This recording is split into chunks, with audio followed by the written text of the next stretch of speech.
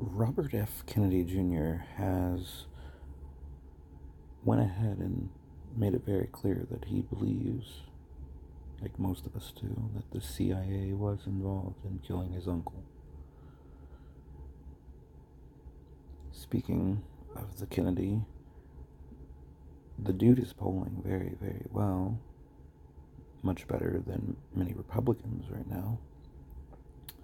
But the undemocratic party is continuing their stance that they don't need to answer a challenge as they continue their primary rigging.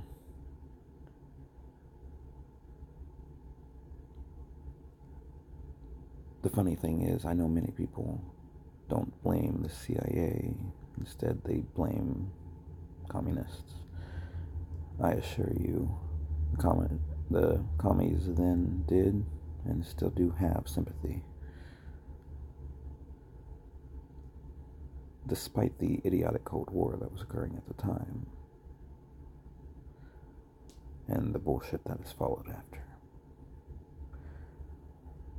I'm going to end this with a reminder that all records related to the assassination of John F. Kennedy Jr.